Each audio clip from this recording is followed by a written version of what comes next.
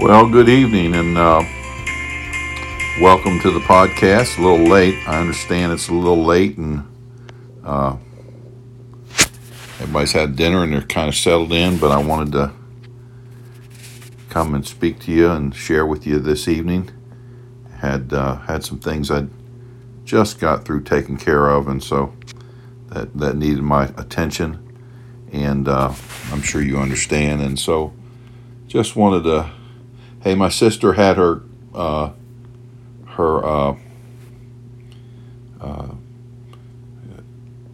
chemotherapy treatment today. She's got one more to go, so pray for her.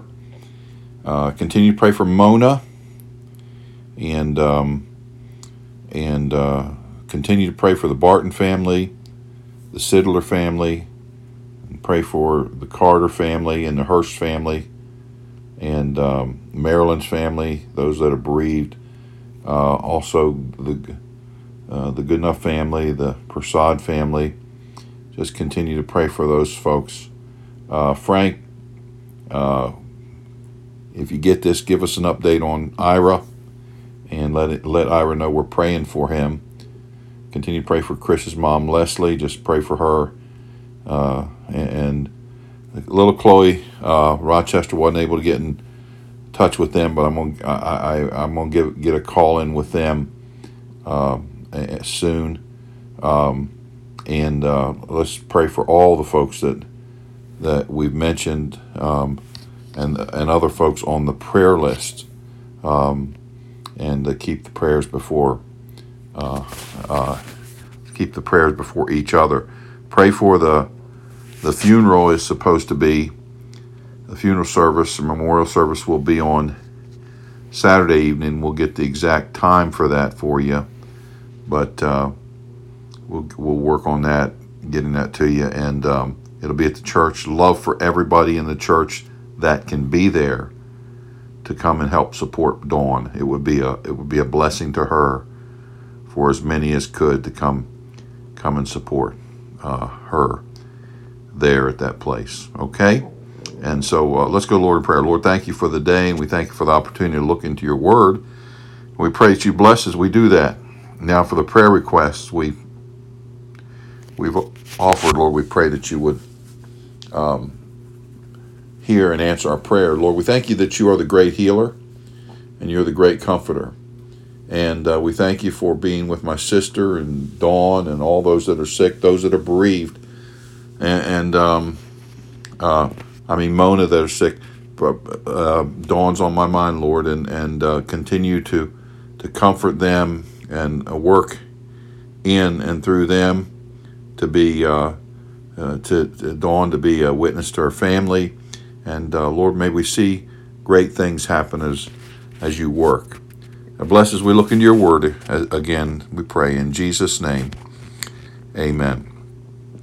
Well, I'm in Exodus chapter 5, and this is a very interesting chapter. And in verse 20, chapter 25, verse 8 says, "And let them make me a sanctuary that I may dwell among them." What a verse. And we step back from a few chapters the past couple of days in the Exodus, and the tabernacle, there's an account of the tabernacle's construction in the wilderness. The structure was to be designed according to God's specific pattern. I want to say this: in the Old Testament, God told the Israelites some specific things that He wanted done in a specific way, and the structure was to be designed according to His specific pattern. There, God said He would dwell among His people. He would dwell among His people. In verses 1 through 7 of this chapter, there was a literal building. The building actually existed. Elaborate details and designs and dimensions are given for it. It was also to be a spiritual place, a spiritual building. Verse 8, that word sanctuary means a sacred place to set apart. And when finished, God's glory would fill the place. And we read about that over and over about the tabernacle. but it was also a typical building. It says in verse 9, according to all that I show thee after the pattern of the tabernacle, and the pattern of all instruments thereof, even so shall ye make it. The tabernacle, the patterns, and all these elaborate.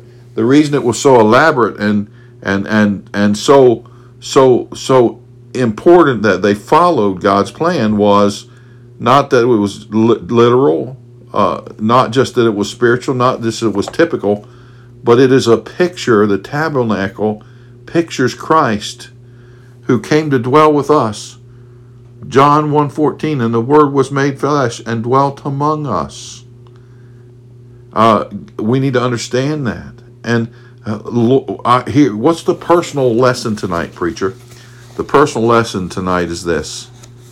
Our prayer should be, Lord, make my life holy, a holy sanctuary that you can fill today. We need to meet with the Lord daily. Amen? And we can because of the cross. Well, if you don't know the Lord Jesus Christ as personal Savior, you can know Him today. You can know Him today, and you need to understand some things. What do you need to understand, preacher? Well, you need to understand, first of all, that Jesus wants to be your Savior. And He wants to be your Savior, number one, because you're a sinner. Romans 3:23, for all have sinned and come short of the glory of God. Romans 5:12 says, wherefore as by one man sin into the world, and death by sin, so death passed upon all men, for that all have sinned. So what the Bible's saying is we're all sinners. We're born that way. The second thing, Romans 6:23 says the wages of sin is death. The wages of sin is death. And that word death is not just physical death. Listen to Revelation chapter 20, verse 14. And death and hell will cast in the lake of fire. This is the second death. If there's a second, there has to be a first. What is the first? The first is physical. The second is eternal. So not only am I a sinner, I'm condemned. But the Bible says in Romans 5:8, but God commendeth His love toward us in that while we were sinners, Christ died for us.